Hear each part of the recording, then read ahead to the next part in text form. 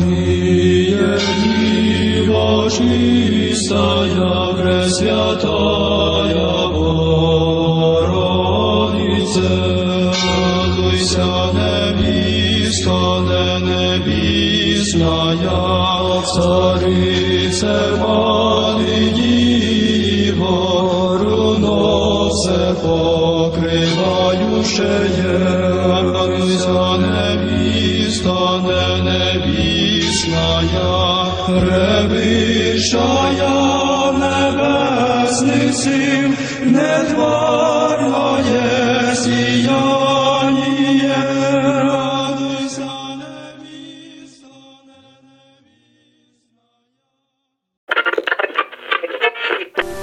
I doubt if there is any problem, social, political, or economic, that would not melt away before the fire of such a spiritual undertaking.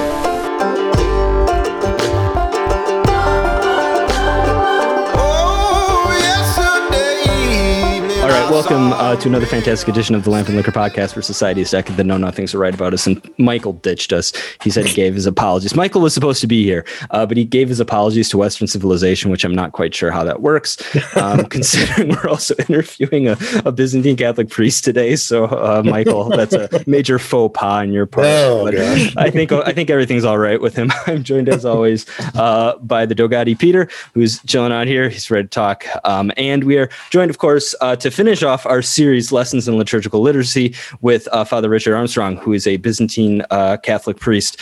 I'm not sure what diocese you might discuss or just describe yourself as. What would you say, Father? Was it be an eparchy, or what exactly? How would you describe yourself? Yeah, I'm a presbyter of the Ukrainian Catholic Eparchy of St. Josephat in Parma, Ohio. Okay. Oh. And there's a Ruthenian eparchy there too. They're known as the Eparchy of Parma.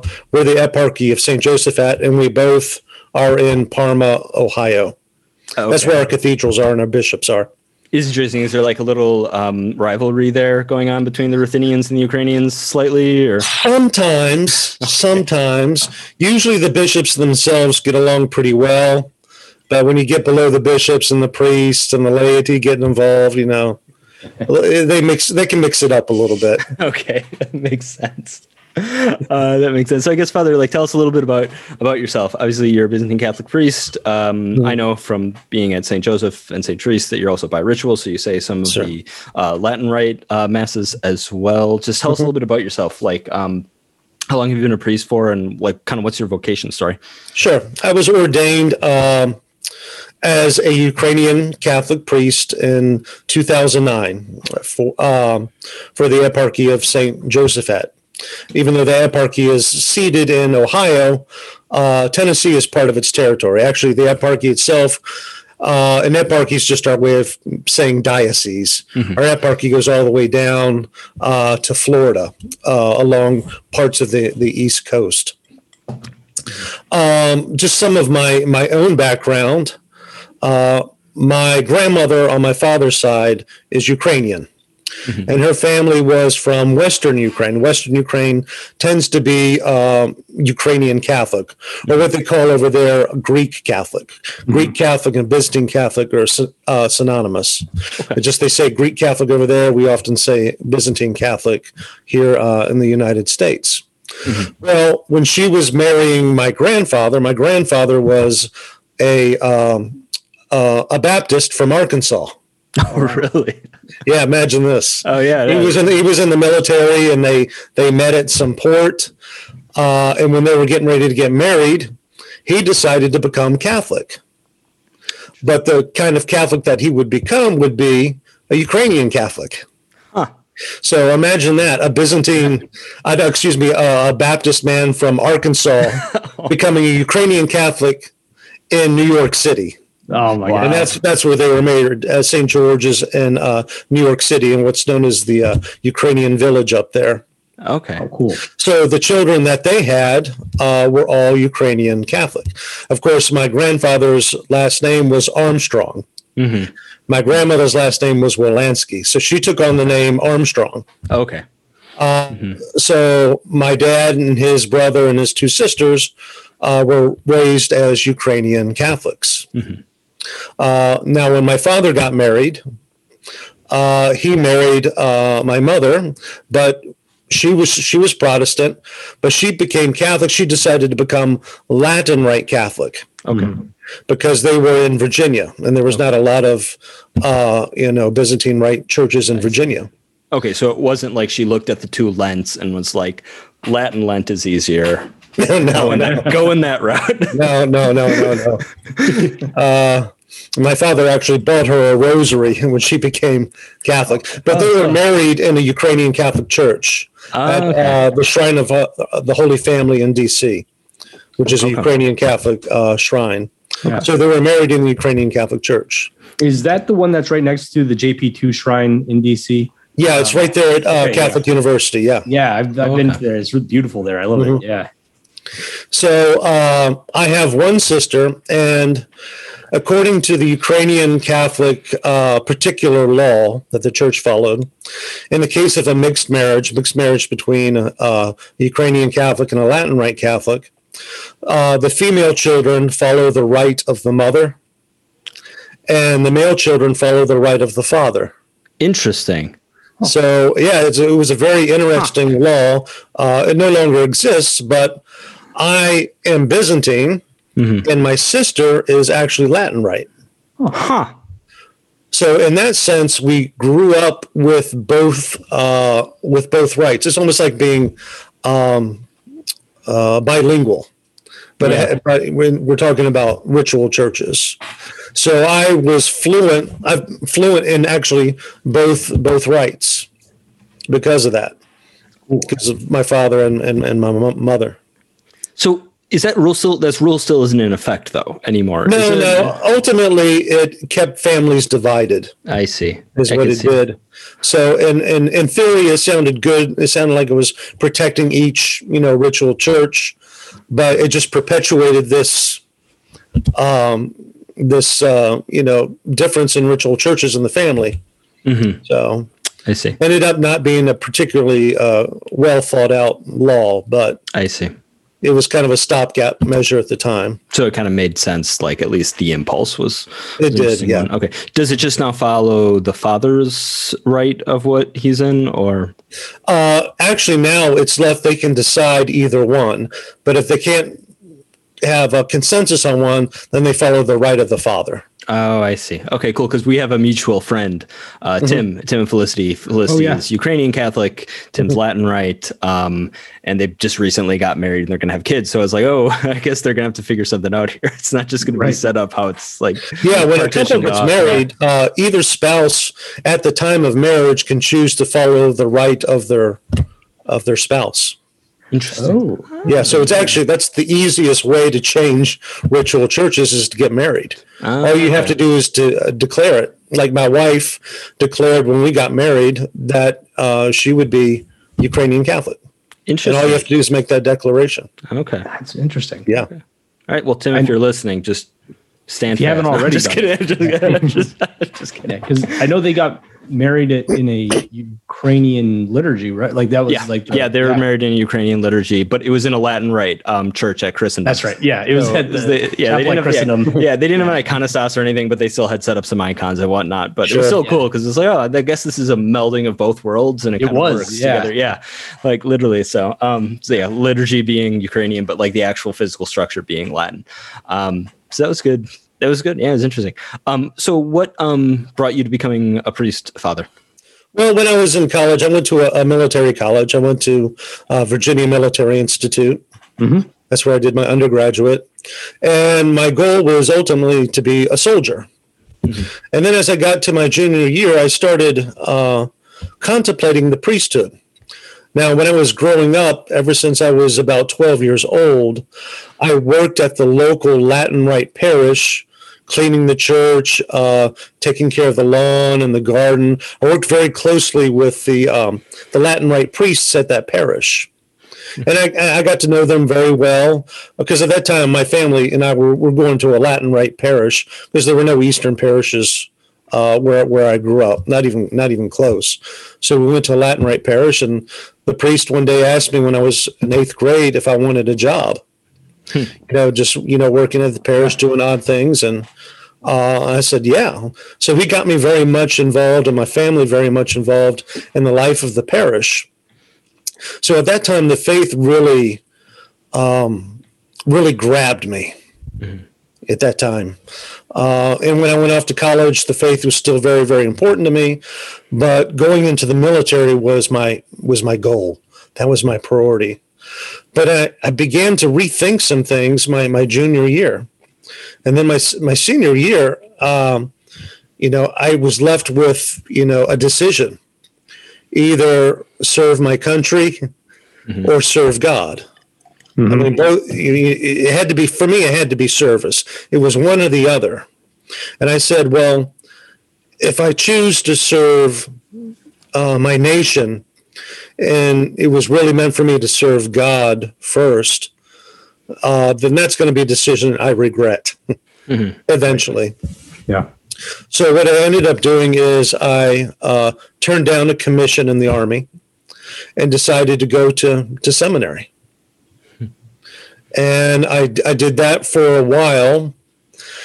And then I started thinking, well, maybe this is not for me. I wasn't married yet. See, in the Byzantine, and this sounds comical in one sense, but in the Byzantine Rite, seminarians, one of their priorities is to get married before they get ordained.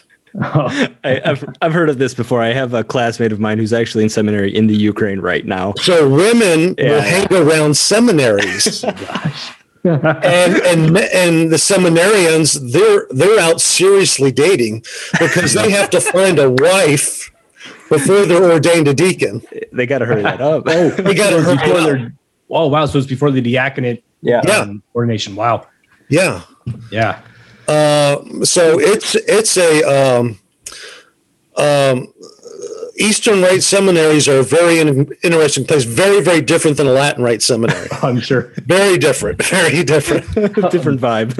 So, a real quick question on that. I've heard that if you were to become a bishop in the Byzantine Rite, you can't be married. Is that accurate, or is that? That's accurate. Yeah, that's correct. Is accurate. Okay. Yeah, traditionally, our bishops are taken from the monastics. Oh, okay. And in the Byzantine tradition, the monasticism is the single path. Sure. For not only clergy but for laity too. So there's not a difference in kind. There's only a difference in degree, how much you follow the monastic path. Gotcha. So ideally, our bishops are taken from the monastics. I see. Because they're schooled in the fullness of our tradition. I see. That's pretty cool. That's interesting. That's really interesting. That's cool because then it doesn't seem like you're looking at that one seminarian who's not dating, and you're like, "What are you looking for? A promotion or something? Like, what have you got your eyes on?" That's what I've heard before. It's interesting where it's like pulling from the monastic tradition into. Is there any conflict? I guess to go off on a little side tangent, like, is there any like I won't say conflict, but like you have like your families, your parishes, your regular priests who are serving those more family communities, and then you pull someone who's from the monastic setting. Is there any bit of a jarring? Because I guess maybe in the Latin Rite, you're like, you kind of see the two things as a little bit distinct, right? The monks are over there and they kind of have their own thing going on. And you have the secular clergy. Sorry, I'm still stuck in the 13th century because that's all it was doing today. You still, you have your secular clergy, and that's where you pull from, right? For your bishops. Is there any weird, like, I don't want to say culture clash, but like you're pulling from one side into the other to start running the show at the top? Sometimes there is when it comes to liturgy, because the monastics want to do liturgy in its fullness. And liturgy in its fullness for a monastic is all day long. Pretty close to it. And that's really what they desire. That's what they want. But when you start doing liturgy for the laity, for the lay faithful, they still want that monastic element, but realistically, they cannot pray an all-night vigil. Right. they just can't do it. Yeah. So sometimes there's a little bit of tension between the bishop that wants to do it, and he wants his priests who are married to do it, but these priests who are married have families too. Yeah. And we'll keep the integrity of the services, but instead of doing 25 psalms during the service, we'll do maybe 10 psalms. Because we got to get home before midnight. Yeah. Oh, yeah. That makes sense. So sometimes there's some tension, but at least today, most bishops are pretty understanding about the dynamics of family life and the lay faithful, that they're living in the world and they have responsibilities with jobs and finances and things like that. Okay. So in practicality, it's really not that bad. Okay. Sometimes you hear about things that there's just a real disconnect between the bishop and the people, but it's not that often anymore. This is really interesting. So if please forgive my ignorance on this. So the bishops are pulled out of kind of the more monastic tradition. In my understanding of the West, the monastic traditions were within different orders, right? Do those orders exist within the Byzantine Rite, or is it a little bit more kind of more integrated with the diocese or the eparchy? Traditionally, we don't really have orders. Now, during the 20th century, there was some development of orders because the Byzantine Rite wanted to imitate some of the Latin Rite practices. So you ended up getting some religious orders. Right. But traditionally, we don't have really religious orders. Now, we have the Desert Fathers, the Desert Monastics. Sure. When St. Basil the Great came along, he changed the dynamic a little bit. There was more of a communal aspect, more of a we have an obligation to the world. And some of that took on more flesh, and really the orders that developed were based on St. Basil. Okay, yeah. But for the most part, they're all the same. Right. They're all the same. But again, in the past 2 centuries, under the influence of the Latin Church, there are different philosophies that different groups had. Like in the Ukraine, the Studites were very traditional monastic order. When you think of Orthodox monks today, with the real long beards and, praying all day, that was the Studites. Okay. And that's what our current patriarch, he was a Studite. And if you're familiar with the bishop in Chicago, the Ukrainian Catholic bishop in Chicago, he's got Bishop Benedict is his name. He's got this real long beard. He's fully monastic. I mean, he brought monasticism with him into that eparchy there. But then again, you have some other bishops that are more inclined to, hey, what are we doing for the communities around us? I see. Right. Traditionally, people in the community would come to the monastery. The monasteries were always open to the lay faithful, and they would come there. But in the past couple of centuries, some of that has changed. Now, some of the monastics will go out into the lay communities to serve. Right. Oh, that's very cool. So I want to kind of pull it back to the liturgical side of things. What role did the Byzantine liturgy play in your vocation? Like, it sounded like it was kind of a part of your entire childhood to a large extent, right? For us, liturgy is everything. Yeah. Liturgy is not only what we do, it's who we are. And if I can make probably not a really fair comparison to the Latin Rite. Okay. Liturgy is one of the things you do. Yeah. Right. It's one of you also do outreach, you do education. You do all these other things in addition to liturgy. Internet trolling. It's like one of many things that you do. Yeah. From our perspective, liturgy is who we are.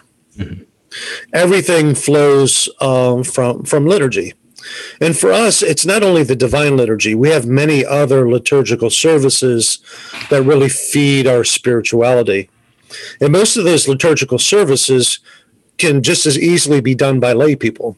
There's a couple things that change, but for the most part, in their fullness, they can be done just as easily by a lay person. So liturgical formation for us, one of the things I like to tell people is the liturgy is our catechism. The liturgy is our catechism. And that's true for the Latin Rite as well. We know, lex orandi, lex credende.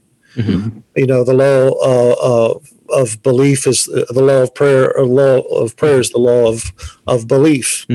So if you want to know what it is we believe, then you look at, how we pray. Yeah. Our prayers contain our belief. So in that sense, rather than handing somebody a catechism, in our tradition, we say, you got to go to the liturgy. So liturgy in itself is formative for us. So it's, if you want somebody to really be formed in our tradition, you submit them to the liturgy. They submit themselves to the liturgy. We just say, this is what you have to do. Why? Because the Holy Spirit is present.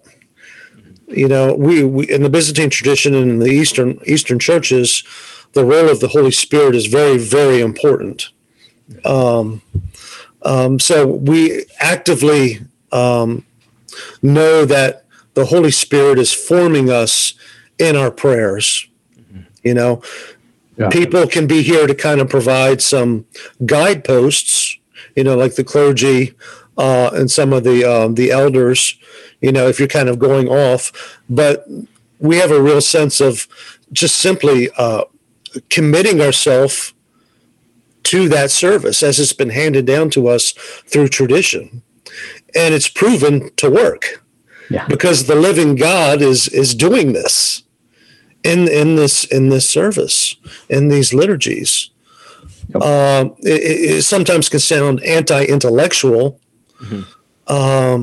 but in reality, it's a full formation. It's intellect, it's body, it's soul, it's spirit, it's heart, it's all of that. I really appreciate everything you're saying about this, because I feel like in my formation, this mystical, almost spiritual element has been missing in my Latin upbringing. I feel like a lot of it's been very academic, and a lot of prayer as well. Obviously, but I've always really appreciated from the outside looking at the Byzantine Rite for that element of liturgy and for that mystical transcendence that seems to be present and seems to be understood by everybody, and so that's, I really do appreciate that a lot. That's really cool.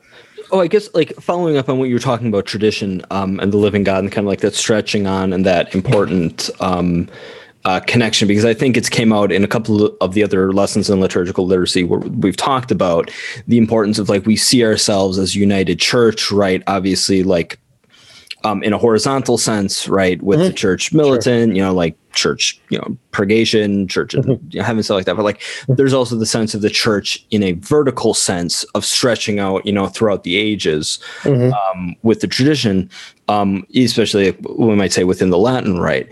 But what seems to me, and this is not to go on any sort of traditionalist screed, but there also seems to be a sense where among some Catholics, or I should say some Latin Catholics, that there's this sense of oh, that's old fashioned, that's dumb, we should get rid of that, incense, it gives me a headache or something like that, right? And so this isn't really to say that liturgy can't change, obviously, or it can't evolve and grow with the time, because that does happen, right? Sometimes when people are the Tridentine Rite is exactly how it was, no, there's some differences here. I've seen some differences, but I would still take the Tridentine Mass as more similar to the medieval Mass than it is to whatever. But I forget where I was exactly going with that, but has there ever been a push within the Byzantine tradition of like, oh, we need to update these things, or these things are old and we need to kind of get rid of them? Not necessarily in the sense of like liturgy doesn't evolve ever, right? Or change, but like, no, that's old and that's decrepit and that doesn't make any sense. Let's get rid of that stuff. Like, has there been any sense within the Eastern tradition of that happening? Or has that just kind of been something that you guys haven't had to really worry about at all, period? That's not really something that we do. Now, in the Russian church, I think it was in the 19th century, there were some reforms that came about that had to do with how you hold your fingers when you make the sign of the cross and things like that. I heard about this. There was there's like a war over the old believers, it caused quite an uproar. I mean, to a Western mind, it's like, it seems so trivial, but wars happened over these things. Now, for us, we will allow quite a bit of differences between traditions. The basic format always remains the same, but there's little things within the tradition that you'll see. To an outsider, it's hard to notice. But to Byzantines, if you go to a Melkite church versus a Ukrainian church, you're going to notice several differences. But they're more tradition with the little t, if anything. And we kind of expect that. We expect that different cultures will worship a little bit differently. That's how we maintain unity in the Eastern churches, is by allowing a certain amount of diversity, because culturally people are different. When the apostles went out to different cultures, they enculturated the faith into that culture. What was compatible with it, they kept. The things that were incompatible had to go, obviously. But there were things that could be maintained. Right. So as a Ukrainian Catholic, I would expect when I go to a Melkite church that things are going to be a little bit different. And that's okay. But the substance is still going to be the liturgy of St. John Chrysostom. Right. They might do a procession a little bit differently than we do. They use the Melkites use unleavened bread. We use leavened bread. But for us, that's not a game changer. Yeah. Right. That's not a reason for schism or anything like that. That's to be expected. Right. So from my understanding, in the Latin Rite, unity is preserved by uniformity. How do we express our unity? We express our unity through uniformity. We all stand at the same time. We kneel at the same time. We make the sign of the cross at the same time. We say the same things, at the same time. We use the same, liturgical language, at least prior to Vatican II, with Latin. Right. At least in most places. So that the uniformity is really how they express that unity.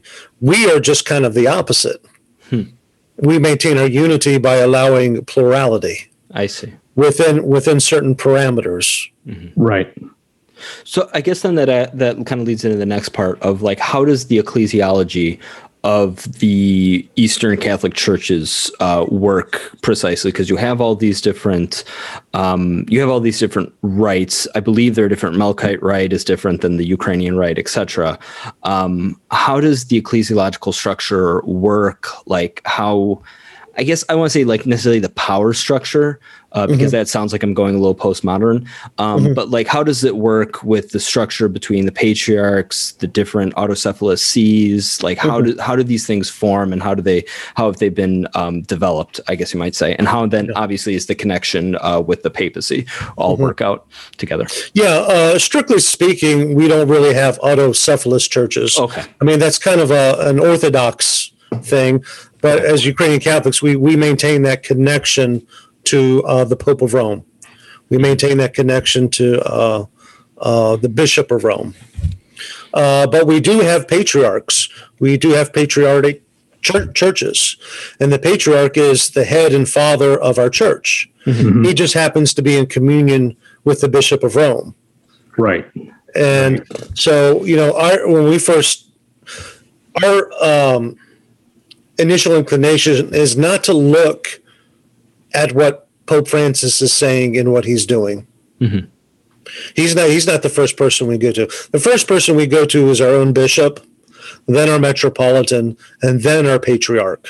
Mm-hmm. Yeah. So what I see in a lot of Latin Rite Catholics, it's not so much what their local bishop is saying or doing.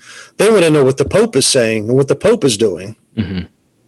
It's interesting. The only thing that I've seen different to that are with the historical metropolitan sees of Europe.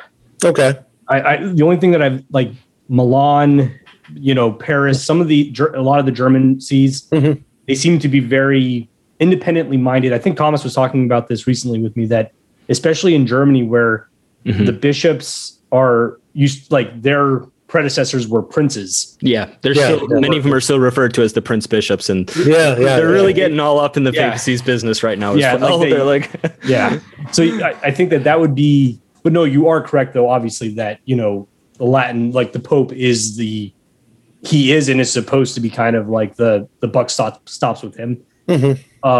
Now, so this was the question I had: is it possible, or is it even would it even be accepted for a Byzantine Rite patriarch to be elected to the papacy to become the Bishop of Rome? Is that something that's even possible? Is it a possibility? Yes, I believe it is a possibility. Sure. And actually, there was some talk that my own patriarch, Sviatoslav, which he's a younger guy. He's, I think, maybe not even 50 years old yet, or maybe he's about 50 years old, but he's the patriarch of the largest Eastern Catholic Church. He's very articulate. He was educated in Rome, very intelligent man. He's seen as a possibility of being the Roman pontiff. That'd be really cool. Yeah. And he personally knows Pope Francis. I don't think he always agrees with Pope Francis. But I think it is a possibility, though. Interesting. That would be interesting, especially because Pope Francis's position of he seems to really want to heal the schism between the East and the West. At least he makes a lot of very public gestures to try and work on that. So that would be interesting for the Roman Church to elect an Eastern Rite patriarch to the Roman pontificate to try and get those lungs breathing together again. Would that actually necessarily? This is kind of another question, kind of leaning into would that, if that situation which Peter outlined did occur, would that assist in the chance of reconciliation between Rome and the Orthodox churches, or would it just not? Would it really not do anything? I guess I'm kind of wondering how are the Eastern Catholic churches seen within the structure of how do the Orthodox view them? How do that kind of, how does that all kind of work together?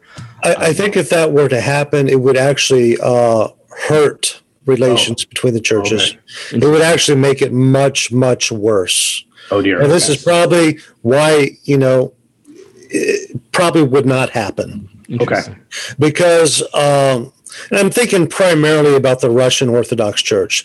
They're the largest of the Orthodox churches. And they like to, tell people that too. Right. We're the largest. We're the most powerful. We'll do whatever we want. Whatever the Russian government tells us. Yes. But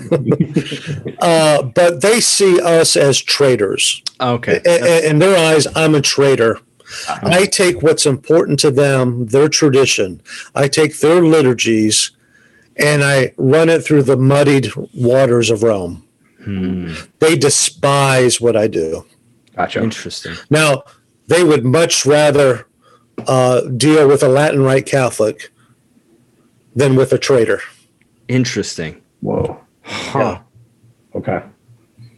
Yeah, because I was always thinking in the back of my head, wondering, I wonder if Father Richard knows, the new pastor at St. Anne's in Oak Ridge or something, and then I was like, probably not.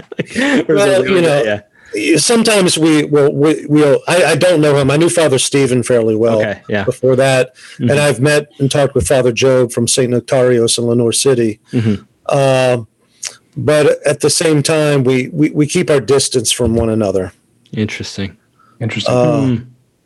Yeah, it's kind of sad. Yeah. And it's kind of hard to say that, but that's really how it is. And you'll see Russian diplomats, their bishops, they go to Rome all the time and have meetings with the Pope of Rome, with Pope Francis. But they won't do that with our patriarchs. Not at all. Gotcha. When the patriarch from Russia and Pope Francis went to Cuba to sign something, right? Our patriarch was not invited. He wasn't invited to be a part of it because it wouldn't have happened if he were there. So are these overtures that Rome is making to the Orthodox, is it seen as a little bit of a betrayal by the Byzantine Rite, or am I reading too much into it? Or? No. There's some of that there. Okay, there is. We see some of it as a betrayal. Okay, we see some of what Francis now publicly, our patriarch and our bishops will say the right thing. Our communion with the Pope of Rome is very important to us. We will maintain it at any cost. But if you talk to them on one-on-one, you begin to get a greater sense of the pain. Okay. Wow. Such as like the example of when Pope Francis gave the relics of St. Peter to the Patriarch of Constantinople, I forget what his name was. Bartholomew. Yeah. Because that was a big deal of like, oh my gosh, like what'd you do? And I'm talking primarily about the Russians. The Patriarch Bartholomew, we tend to get along a little bit better with him. He was actually educated in Rome. He kind of knows how the Roman system, how it works and all that. Right. So he's been, he's kind of in a weak position to begin with. That's true. And he doesn't get along with the Russians. That's true. That's true. Any enemy of the Russians is a friend of ours, I'm sorry, I'm not trying to get polemical there. Okay, well, so it's interesting then. Is there the sense that like if there were to be reconciliation, it would be this weird kind of isolation of the Russian church, of like going after these other, not smaller Orthodox sees, but more like, the Serbians or the Greeks, or it's going to begin with one church at a time. There'll be one church at a time where we reestablish communion. It's like the Assyrian Church of the East, which was the first to break off, that didn't accept the Council of Ephesus. They were the first ones to break off. The Catholic counterpart to that is the Chaldeans. Now, the Chaldeans and the Assyrians actually have an agreement where they can partake of sacraments in one another's churches. Oh, interesting. So it's going to be things like that, like one church at a time, where communion, full communion, will be reestablished. It's not going to be a wholesale thing, because the Serbians are not going to agree with the Greeks. The Greeks are not going to agree with the Russians. That's just how it works. Right. A lot of times they're fighting with themselves. The Catholics don't even have to get involved. I mean, the history of the Eastern churches have been in and out of schism with one another. Yeah. One patriarch ticks off another patriarch. He removes them from the diptychs, the prayers, and says, okay, we're out of schism. We're in schism now. And then 100 years later, they're back in union, and then they're out of schism again because somebody ticks off somebody, So that's the sad history of the Eastern churches. I heard somebody, it was a convert from, I forget which Orthodox church, but he was talking about, I was saying it's a lot like being part of the NFL. Where like you all like football together, but you're all part of your own. Like, I'm a Patriots fan, or I'm a Giants fan, or I'm a Packers fan, or I'm this, or I'm that, and it's like you don't necessarily like each other, but you all like football together. That speaks the truth. It surely does. Okay. Interesting. I wasn't sure if there was some truth to that analogy or not, or if that. Makes sense. Cool. Well, we could jump into discussion about the liturgy itself, because this is lessons in liturgical liturgy, ostensibly. So I guess like like, what is the Byzantine Rite per se? I mean, we talked about it a little bit, and like in a more general practical question, because there was a pedagogic impulse to this series, like how would you like if there's a Latin Rite person who's never been to a Byzantine liturgy before, right? They're just kind of your typical clueless Latin. Like, what would you tell them to like prepare for in order to come to divine liturgy? Like, what would you, like, if they have the kind of a basic knowledge, they've gone to mass, pretty much, every Sunday, let's make them a good Catholic. And they know the Latin Rite fairly well, right? Like, how would you prepare them? All right, we're going into divine liturgy. What would you like? How would you prepare them for that? Usually I'm not too interested in preparing them for it. There's really just too much. Now you can provide some broad strokes, some outlines of what to expect. There's going to be lots of incense. We're going to chant everything. We stand for most of the time, if not all of the time. There's going to be a couple processions in there, just to give them a little bit of idea what's going to happen. Right. But at that time, it sounds kind of bizarre, but they don't have a right to the fullness yet. They don't have they're almost, I wouldn't call them a catechumen, in the olden days, when a catechumen attended a mass, they were dismissed before the liturgy of the Eucharist. Yep.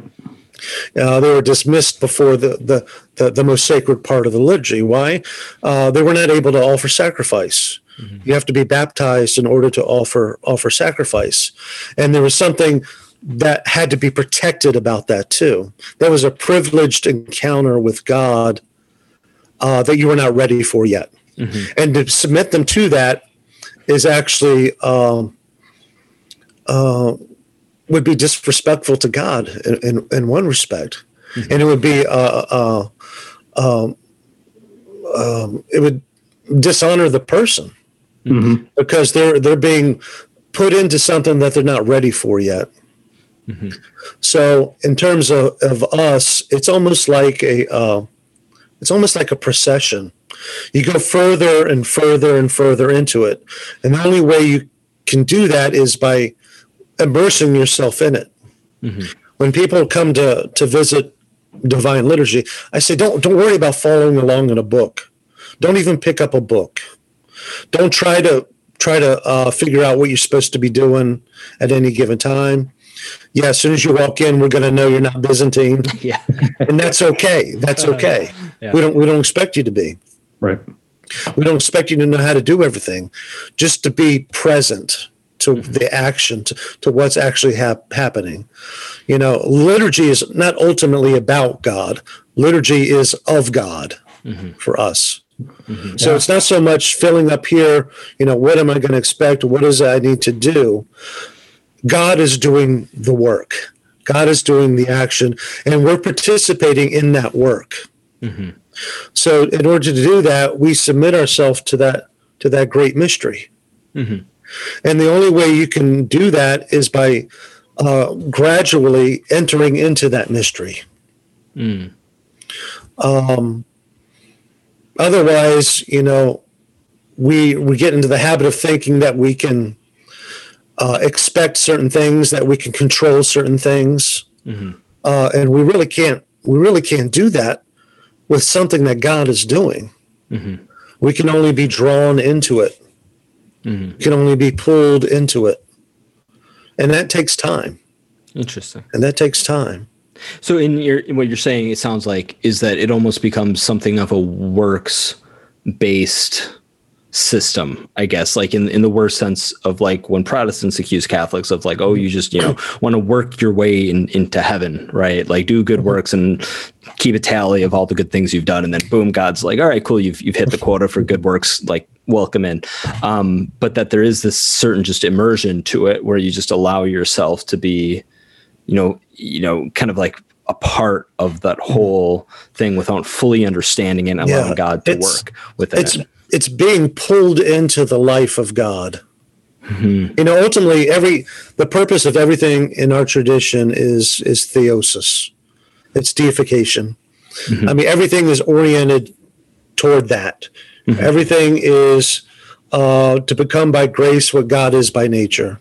To quote the fathers. That's the goal.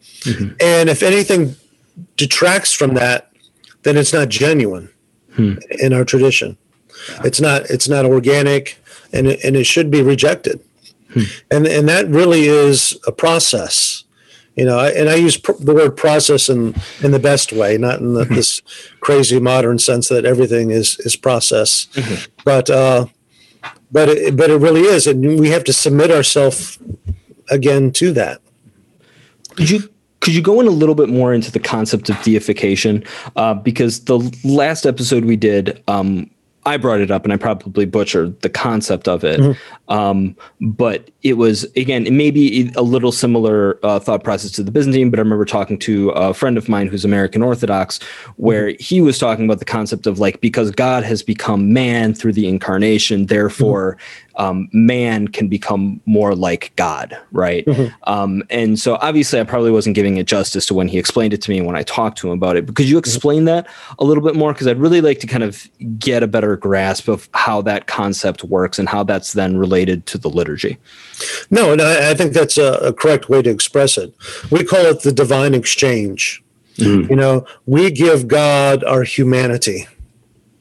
That's our gift to God, and the highest gift to God from us, the supreme gift of humanity to God, was the Theotokos, was the Mother of God. She is seen as our supreme gift to God, and God accepts that gift, and in exchange, He gives us a greater gift.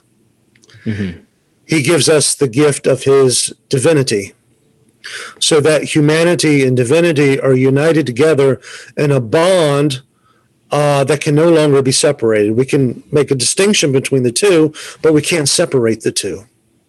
We're forever united to the Godhead, and wherever the head goes, the body follows. The body participates in the life of the head.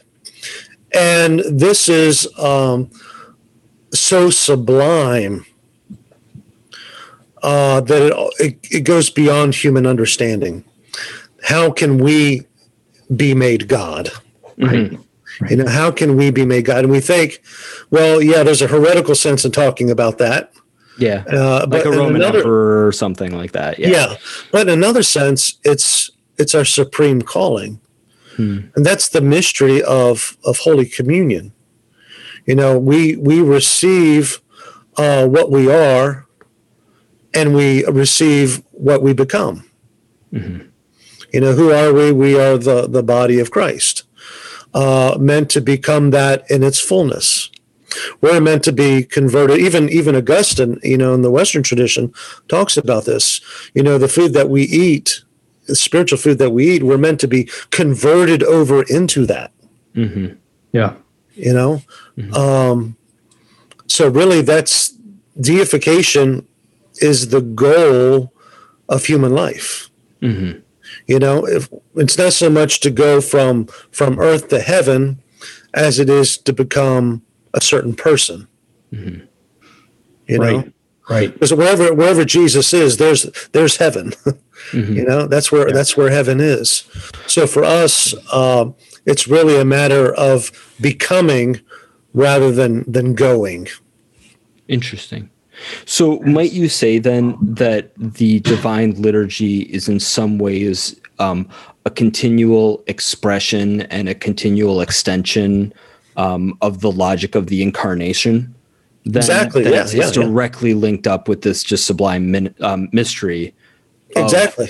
That's so interesting when you think about it in those terms. And we see that expressed in the architecture of our church. When you go into a Byzantine church, the first thing that most people notice is that wall of icons.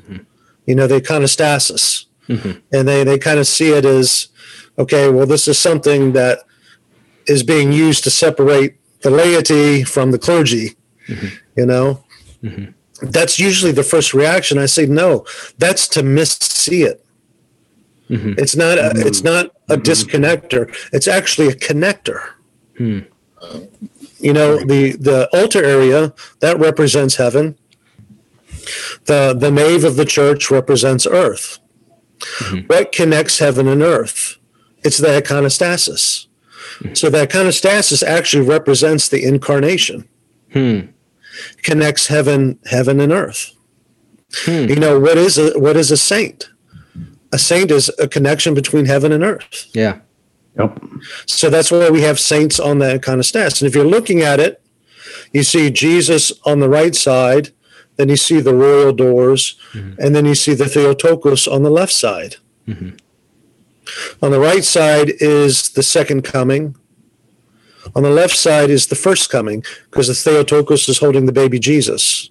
And the doors in the middle is where we are. That's where we receive Holy Communion. Right. In between the first coming and the second coming. That's where we exist. And when we receive communion there, what happens? Heaven and earth are united in us. We receive heaven at that moment. And where do we receive heaven? Between the first coming and the second coming. And that's the incarnation. That's the continuation of the incarnation. That's the church's job right now, is to continue the incarnation. It's continued in our very flesh. That is so beautiful. Yeah. It really reminds me of I remember it was one sermon that you gave at St. Thomas, I think it was like last summer, where you talked about, or preached about, I should say, the widow's son dying, and then Jesus meets him at he meets the funeral procession at the gateway of the city. And I was just sitting there going like, oh my gosh, like everything, like the whole structure of everything he's saying just fits so well with the architecture of the church. I was like, blown away. I was like, at that point, it's like, that makes so much sense, of that meeting of heaven and earth together right there at the doors. Well, it's life meeting death. I mean, we're made dead by our sins, and then we encounter life, and that life overcomes the death. The overcomes that sin. It's like when we receive Holy Communion. As long as we're in relationship with God, it removes sin. It doesn't remove mortal sin. There's another sacrament you need for that. But venial sin is removed. It's like when the light enters in, the darkness vanishes. Yeah. It just vanishes. Yep. Interesting. So what would you describe then as the spirituality of the Byzantine liturgical tradition? Would it generally be that deification, or would you expand on the spiritual aspect of the Byzantine tradition, or would it generally be within that framework as we were describing, or as you were describing, I should say, and as we were discussing? Yeah, the goal is deification. Our spiritual practices are how we get there. Now, how are we deified? Well, mercy is going to be a big part of that. As you know from attending Divine Liturgy, most of what the laity say is, "Lord, have mercy." Yeah, I think 80% of the responses are, "Lord, have mercy." Yeah, this is only going to be accomplished by God's mercy. We're never going to be good enough to get to heaven. It's just not possible. We're only going to be saved by God's mercy. For us, the primordial episode in Scripture is that of the Pharisee and the publican, the Pharisee and the tax collector. That we have to learn how to pray like the tax collector, in all honesty and all humility, admitting our sinfulness, admitting our weakness before God, and never boasting before God, or never, praying like the Pharisee who prayed thus to himself. That's not going to get us anywhere. Only way we're going to be justified is through God's mercy. So there's a heavy emphasis on the mercy of God in the Byzantine tradition, imploring God for that mercy. Also, prayer of the heart. When a Byzantine or Orthodox speak about the heart, he's not talking about our emotions. Today, when we say heart, most people are talking about how they're feeling and things like that. That's not what we mean by heart. Mm-hmm. What we mean by heart is how the Jews understood heart. Heart is the very core of our person. We are who we are in our heart. And when God goes to find us, he goes to our heart. Our heart reveals our true self. Mm-hmm. And the reality is that our hearts need purification. Right. They need to be purified. They need to be made whole again. And we sometimes understand the word purity in a little bit different sense too. Purity for us is one in being. It's often today associated with things of a sexual nature, and that's one manifestation of purity, for sure, or impurity. Mm-hmm. But purity is to be made one, to be made whole, not to be mixed with anything else. It's funny, if you look at the ancient Jewish laws, there's 600 and some laws that talk specifically about not mixing certain things. Yeah. Right. Yep. Yeah. Well, God was trying to get his people to understand a very important spiritual concept. Mm-hmm. Right. God doesn't want to be mixed with other things. God wants to be the foundation. Mm-hmm. And sometimes I tell people, God doesn't want to be a part of your life. He wants to be your life. Mm. And there's a big difference between those two. And it has to do with purity. It has to do with being made pure. So matters of the heart are very, very important.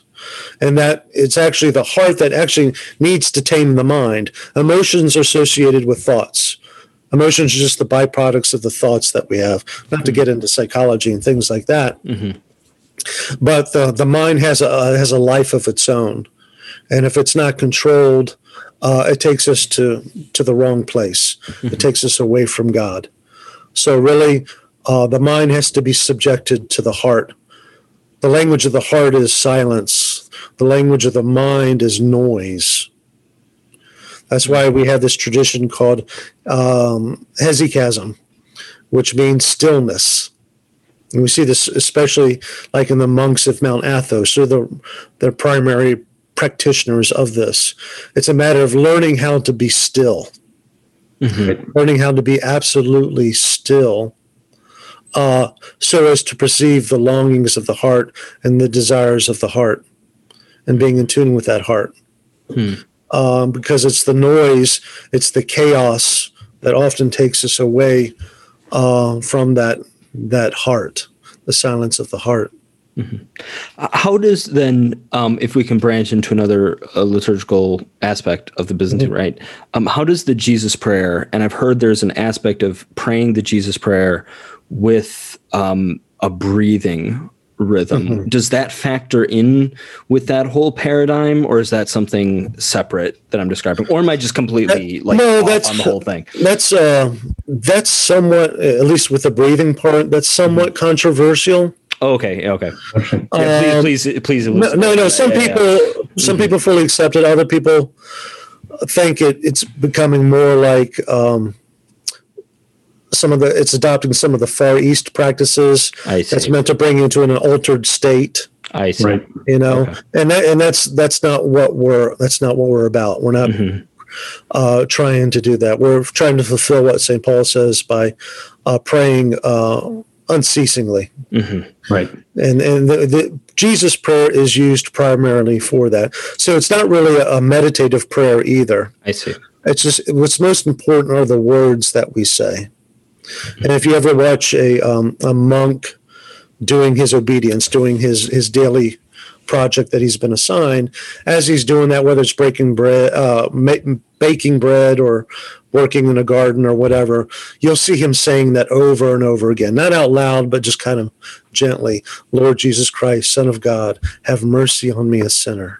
And simply saying it. It's one of those type of prayers that's like a spiral in nature. Sometimes Byzantines get criticized for being too repetitive. But repetition is a very good formational device. Like in the Byzantine Rite, you hear the same readings, the same gospel year after year after year. We don't have, different cycles and different years, like in the Roman Rite lectionary. We hear the same thing over and over again. But what happens from year to year? As we hear the same thing over and over, it's like a spiral. Think of like a screw, and it goes deeper and deeper and deeper and deeper. Because we're ultimately dealing with the mystery of God, and the mystery of God doesn't bottom out. Right. It only goes deeper in us. So as we say the same prayers over and over again, that mystery goes deeper into our humanity. It goes deeper into our heart, and it's something that you can say, but it's difficult to understand until you experience it. Our tradition is very experiential, and I mean that in the best sort of way. But you really have to do it. And we can talk about it all day and say, oh, that makes sense. Okay, I can see that. I can understand that. But until you actually do it, it's very difficult to grasp it. But that idea of spiral is present in so many aspects of Eastern life, Eastern tradition. Interesting. You just go deeper and deeper and deeper. Go ahead. Just real quick, I wanted to go back to what you said about how the monks of the Eastern traditions, when they are meditating, they're not attempting to reach transcendent like a different mindset, but they're attempting to. Would it be something similar to finding God in the silence? So because in the Old Testament we're taught that God moved kind of in the quiet, right? Like he wasn't in the fire. Yeah. Is that kind of idea that's where you're going to experience God is in the silence? It's not that you're trying to alter your mind to reach like some new age, new level, like Nirvana or something. Nirvana, right? Yeah. But you're attempting to have that experience with interacting with God. Yeah, for us, it's a matter of encounter. Right, it's an encounter with the living God. Even in our tradition, there's a real hesitancy to meditate. Sure. Because meditation uses a human faculty that has been tremendously affected by sin. And it's very susceptible to Satan and evil powers. Sure. And it can bring us down the wrong path so easily if it's not absolutely purified. So even if you speak to an Eastern monk or a starets, for us, that's like an elder or spiritual leader. They will most often caution you away from anything that has to do with mentally imagining anything. Okay. Yeah. Just because the fear is that it's going to be corrupted. Right. And we're going to get the wrong idea about God. For us, it's a matter of accepting the truth as it's been revealed to us, not to play with it, not to try to manipulate it, but accept it as it has been revealed to us. And be very careful about trying to investigate it further. Right. That makes sense. So would this kind of go then into the hesitancy, or not hesitancy, but then the not having Eucharistic adoration in the same way the Latin Rite does, is because it's within that same framework of that fear of kind of imagining or letting your own, not warped, but fallen human nature kind of go off into random different paths, or... No, I wouldn't say that. It's that it occurs. From our perspective, our Lord said, "Take, eat," and there is an adoration during divine liturgy, but it happens within liturgy. I see. To take that outside of liturgy and to do it for us is just, in all honesty, it's just a foreign concept. I see.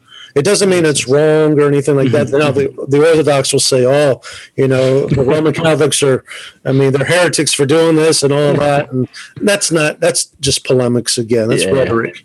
It has more to do with taking something that our Lord said, "Take and eat," and placing it outside of the context of liturgy for an adoration that, and they sometimes see it as a replacement too. I see. Interesting. And of course, the Latin understanding, adoration leads you to a more faithful reception of the Eucharist. It's a flowing to and it's a flowing from. It's not a replacement for receiving our Lord. Right. That makes sense. That makes sense. You got to be careful when you speak to the Orthodox about these things. Well, probably about a lot of things, to be completely honest. So I guess to start wrapping this up a little bit, what would again, kind of using our Platonic form of Latin Catholic, how to describe this? What, not, I want to say gain from, the Eastern Rite, but how would they be better shaped as a Catholic with knowledge and with an understanding of the Eastern Rite? Like, how would it help their spirituality? Not obviously with still, being part of the Latin Rite, but how would it help their spirituality and maybe even their appreciation for the Latin Rite itself? Like, how would that influence? If you are thinking this ideal term, like how would you describe it? First of all, I would say reject the idea of trying to say one is better than the other. Okay, they are really complementary. They complement one another. And this is we could talk about this for a whole nother hour. But if you look at the churches side by side, the Latin Rite and the Byzantine, the Latin Rite is very masculine in its attributes. It's very logical. It's very linear. It likes to go outside of itself. You even look at the architecture, Gothic architecture. What does it do? It shoots up to heaven. It points to heaven. It points to something beyond itself. Yeah, just like a man goes outside of himself. But you look at the Byzantine Rite; it's more feminine. It's more maternal. And you see that even the architecture, we have the rounded domes. Yeah, right. In the Byzantine church, it's almost like you're being hugged. The entire cosmos is contained within that church. There's no reason to go any other place. Everything that you need is there. Right. It's like the home. And we tend to be more poetic in our expression. Sometimes our theology, we'll go around the world just to make one point. And we'll say the same things over and over again. And it's just more feminine in its nature. Well, what does this mean? And this is really the mark on all creation. All of creation has this handprint on it of complementarity, because that's what creates communion. Right. If you don't have complementarity, there can be no communion. And communion is what we were made for. So it's stamped on all of creation. And we see that even within God's churches. God's church is actually a communion of churches. It's not one single church. It's not one single rite. There are 23 individual Catholic churches of many different flavors in liturgies. So for a Latin rite, it's to understand that, the church is much bigger than your own rite. And there's other things. It's just like, a husband can learn from his wife how to be more of a man. Right? Yeah. In all honesty, we have to admit that. Yeah. She reveals to us how to be a man, because we don't make sense by ourselves. Right? Right. We only make sense in connection with her. She reveals to us what we are made for. Yeah. And the same with her. This is some of St. John Paul II's theology of the body stuff. Oh, yeah. He goes into some of that kind of thing. But when you look at the two churches, together, it's like one tradition reveals how the other tradition can be more faithful to its own self. Yeah. Now it'll take a long time to unpack all of that, specific things. You can talk about mystery. You look at the Byzantine tradition, such reverence for mystery. Mystery is all through it. Well, the Latin Rite is mystery too. Mm-hmm. We're simply revealing to you what you have, what you are. It's a matter of whether or not you want to recognize it and accept it. Right. We look at the Latin Rite, and the Latin Rite says, "Hey, we have this great theological tradition. We've taken the human mind to its extreme. I mean, you look at the angelic doctor Thomas Aquinas, probably the smartest man ever to live. Well, we look at that and we say, hey, the intellect is important. Mm-hmm. It's a great gift from God. You need to develop that. You can't just call everything mystery and not try to understand some things too. Yeah. Right. There's an intellectual tradition. And we see that in the fathers of the church, but then, after the fathers of the church, the Eastern churches started to lose sight of that a little bit. Interesting. As it went through the centuries. But we see in the other what we lack. We see in the other what is there maybe in a primordial stage that needs to be developed. Yeah. And whatever we own belongs to you also, and whatever you have belongs to us, because we're in communion. Mm-hmm. Just like in marriage, everything that I have belongs to my wife. Everything my wife has belongs to me, even though we're uniquely different from one another. All of that is brought together, by our communion. Does that answer it? No, that does very much so. But that was awesome. He's not expecting that, but that's great. Okay. I should say I wasn't expecting such a profound answer. I was expecting something good, but just not that profound.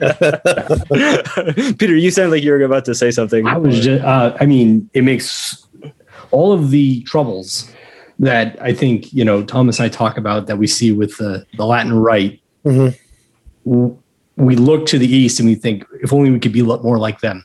Yeah. In liturgy. Mm-hmm. And, in tradition and, community. Mm-hmm. And it's the way that you described it, not so much as that's something that we can't obtain because we're not Eastern, but it is a part of the Catholic tradition. That's right. That's right. That we can and we can learn from the Byzantine Rite how to do these things. That's really awesome. It belongs to you. It belongs. Yeah. It's your birthright as Christ's church. Mm-hmm. When it comes down to it, we are Christ's church. Everything that Christ is belongs to all of us. Mm-hmm. We develop slightly different traditions, right? But the real heart of the matter, the foundational, most important things are mutually owned. Mm-hmm. Yep. Well, that's fantastic. That's true. So I guess we'll end it with the final question that we have. So we've asked for all the priests, because this is always it's always an interesting question to see how, because we've asked this to all three priests, you being the third priest, of seeing it's really interesting seeing how each one of them has responded to this. But Paul says in 1 Corinthians that without charity, I forget exactly, you're a clanging gong or a clashing cymbal. So without charity, you're just noise, right? So how does the Byzantine divine liturgy instill charity in you and in its participants? Mm-hmm. We see ourselves as the inheritors of Saint Basil the Great's understanding of charity. Mm-hmm. And his social teachings are at the very heart of our own social teachings. And it's quite a challenge. Mm-hmm. Saint Basil the Great taught that everything above our need does not belong to us. It belongs to those in need. And when we deprive them of that, it's a great injustice. So what I own above and beyond what I need does not actually belong to me. And when I don't give it to the others, then it's theft. St. Basil the Great would even say, if somebody starves to death and you had food above what you needed and you kept it for yourself and this other person died, then you're guilty of murder. Wow. You're guilty of murder. Yeah. Much of what we call charity today is not charity. It's justice because we're just giving to others what they already have a right to. If you have a second pair of shoes and you give them to Carm or something like that, that's not charity. That's justice because they already have a right to it. Yeah.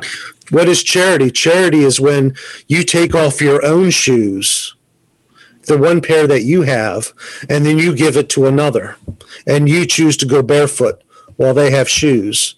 That's charity. Yeah. That's our goal. Now, we fail miserably, of course, but we have that in our mind. We always begin with the maximum, and we never begin with the minimums in the Byzantine tradition. We always begin with the maximum, even when it comes to fasting or whatever. Yeah. And then we mitigate from there. Right. We never say this is the minimum you have to do.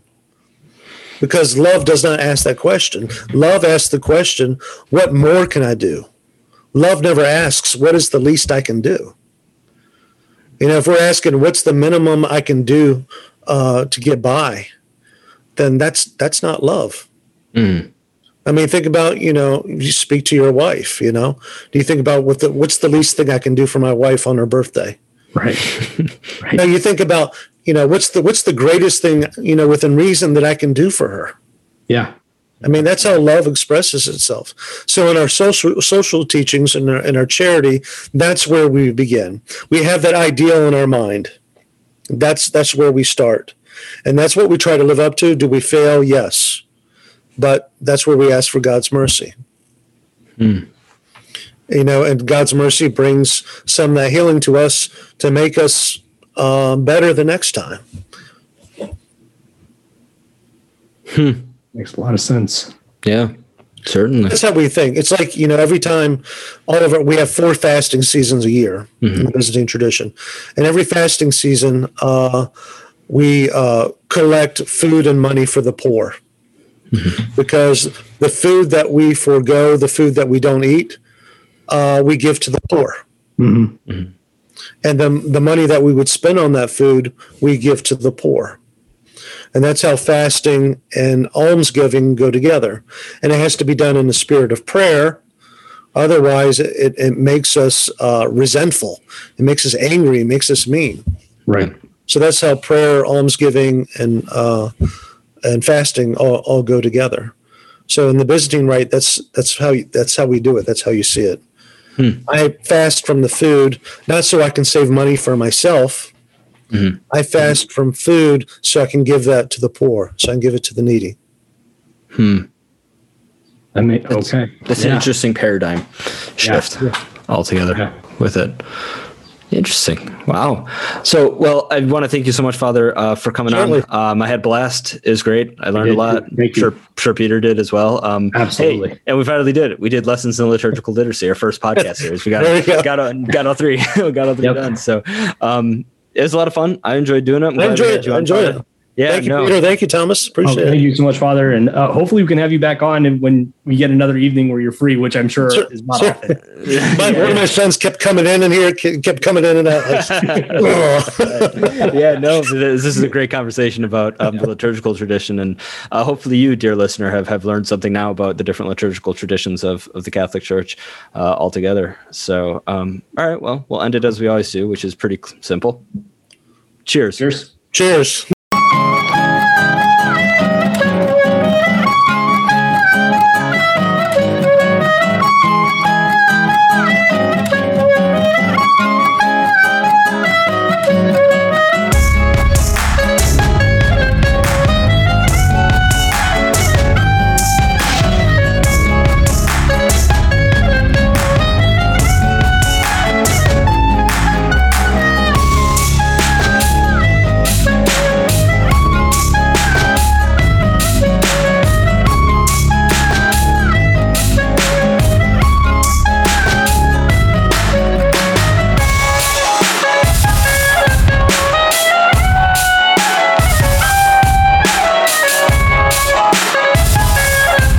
here and like yells about something about capitalism. Or one of my kids yells too. Yeah, exactly.